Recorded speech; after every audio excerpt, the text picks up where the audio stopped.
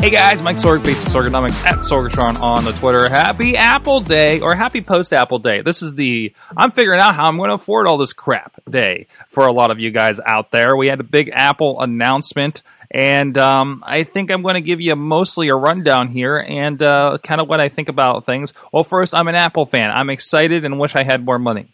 Period. That's kind of where I'm starting with. So if you're kind of wondering where we're going with this kind of thing, and everything yesterday, even the underwhelming was still something I have on my wish list. And as far as that goes, I'm kind of still trying to decide what to think about. Of course, the long rumored and not shown for a long time, and finally showing up. Apple TV was one of the big ones there. Now, this isn't going to be so much of a productivity thing for me, I think.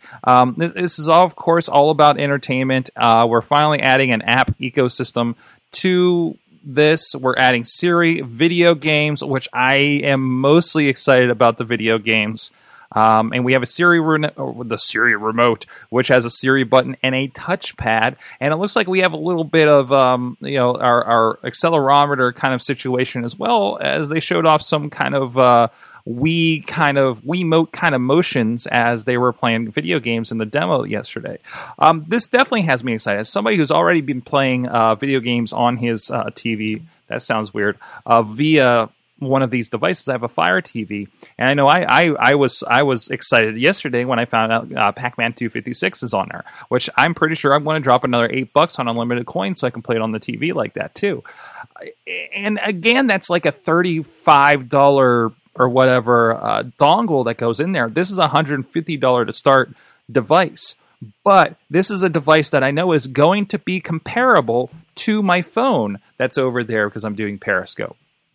This is something that's going to be comparable, and I'm hoping something like, I've been really entertained by the Lara Croft Go game, and I love that I can pick up my iPad 3, and just play it there, play it on my phone on the go. It doesn't matter, and I love the idea that maybe I'll be able to, I'm hoping these are going to be universal apps. I don't really see why they wouldn't do it that way, and now you can iCloud sync those games from your phone up to the TV. You have the same swipe gestures for that one because it's kind of like on a grid, and you move kind of like a game board kind of thing with these Go games that Square's been doing, and that it's a beautiful game on my iPad. It's a beautiful game on my iPhone, and it's going to be an even beautifuler game. Beautifuler? Are we doing that? Up on my 42-inch TV. This thing has their A8 processor, which I think, off the top of my head, might be equivalent to the last year's iPhone. I don't know. I didn't catch what the specs were for this year's. I think that's going to be a pretty big game changer. Over the years, we've had our Ouya's, we've had our Android TVs, we have these boxes that that bring video games to your TV, but it's always been disjointed for me because I'm an Apple user, of course, and so nothing carries over. And I don't think it would carry over anyways if you're on Android or anything too, because they're, the Android ecosystem, stuff like that. I'm not sure if they do the cloud sync for games or anything like that, but to have that all-in-one ecosystem on my TV. Now, the question I'm going to have is, are we going to get all the other stuff right away? Are we going to have to wait for all these things? Am I going to have to wait for my WWE Network to pop up on there? Are we going to wait for my Amazon Instant TV to go in there? That's going to be a question mark for me. And that might be the reason why I have my other dongles. I don't think my Chromecast is going anywhere, but my Fire TV is definitely going to be questionable. It's nice, and I'm not in a situation where I have multiple TVs that I need to put a dongle somewhere, but maybe eventually I am. Sooner or later, I'm going to have to buy some new TVs for my office, say, or maybe down here in the studio. It would be nice to be able to throw a dongle in. And what I need is an HDMI to old school TV adapter so I can use all these things, because I have a original generation Roku up in the office, because again, I have old tube TVs because I don't really need more than that for, say, monitors here in the studio or the office or anything like that. They're perfectly suitable for what we're doing. For the big, I want to enjoy this film, etc. thing. It's the TV, 42-inch, nice Vizio, and that's the place. That's the display room when it comes to these sorts of things. So that's my thoughts on Apple TV. I think mostly one, people are going to buy it. It's going to do insane. There's no question mark versus the way Apple TV had been in the past.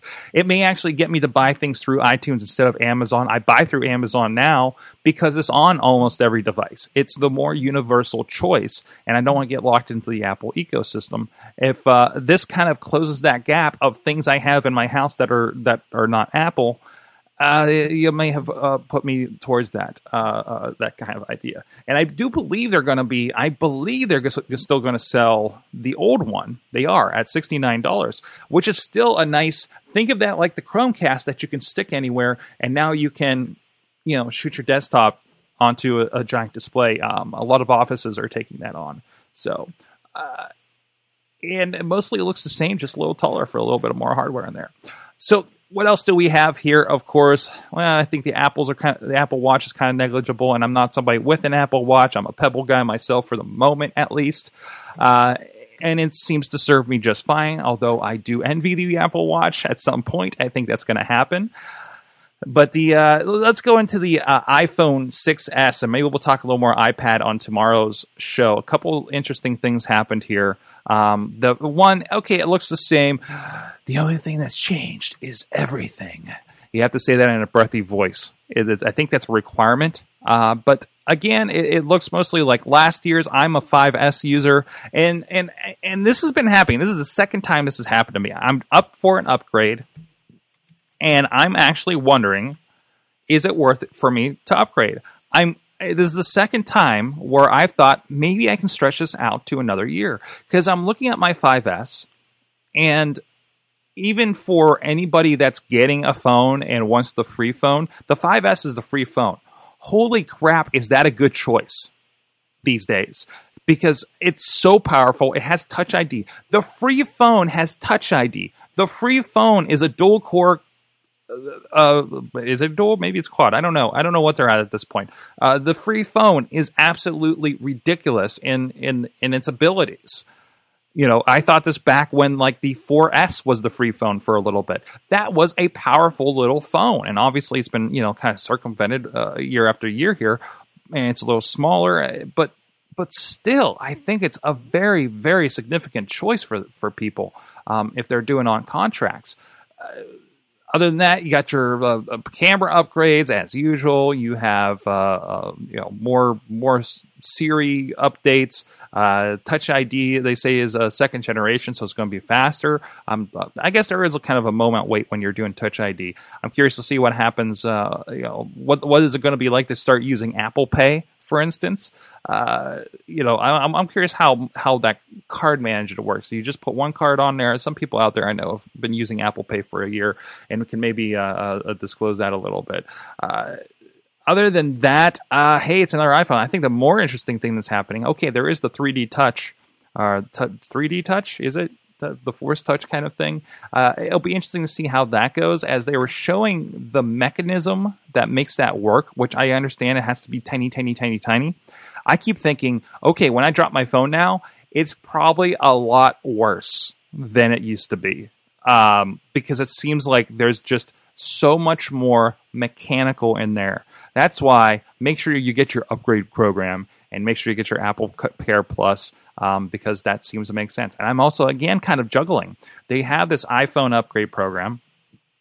Is it a good deal? It starts at $32 a month. The comparable AT&T Next plan I've been looking at least on the current generation phones, the same prices, so it shouldn't change, starts at about $21, $22 a month. So, but this includes Apple Care Plus. This includes the ability to get a new phone every year. And it's also unlocked. You choose your carrier, which is really interesting to me, especially since a lot of these uncarrier motions have been happening. Now you can simply go to who has the best deal, and you have no contract whatsoever. That is really, really interesting to me. I mean, to me, I'm kind of considering maybe it's a point where I can hop off of our AT&T plan and see, hey, does it work out on T-Mobile? Is T-Mobile going to cover me in most places? I know that's already not going to be true, but I could experiment with that for a little bit and see how it goes, see if it's going to be better, and then maybe just come crying back to AT&T in the long run. Or maybe I'll hop on Verizon if they seem to give me a better deal for a little bit. Now it's up in the air. It's like, how many times have you, okay, not that this is a better thing, but how many times have you walked by the carrier and they're like, oh, you want a new phone? And I'm like, no, I'm on a contract, thanks. Now that's not even a thing. You could just like walk into the mall, have a new plan, and just, on the same phone even. So I think that could be very interesting. The game is changing in the cell space. Other than that, it is the phone I'm going to buy. Let's be honest.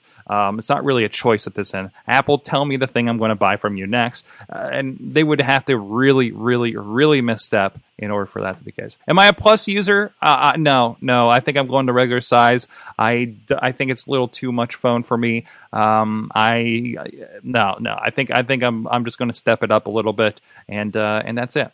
So let me know, what do you think about the Apple TV, about the iPhone 6S, 6S Plus? What are you getting? Is it time for you to upgrade? What are you sticking with? Are you still wanting a 3GS maybe out there somewhere? I know a guy that was on the iPhone 1 for the longest time, up through like the 4 and 4Ss. So, and he survived pretty well on it. So let me know. Basic Sorganomics, Sorgatron.com. Sign up for the newsletter, please. We'll have a little bit of a write-up here in the newsletter tomorrow. And we'll see you guys next time. This show is a member of the Sorgatron Media Podcast Network. Find out more at sorgatronmedia.com.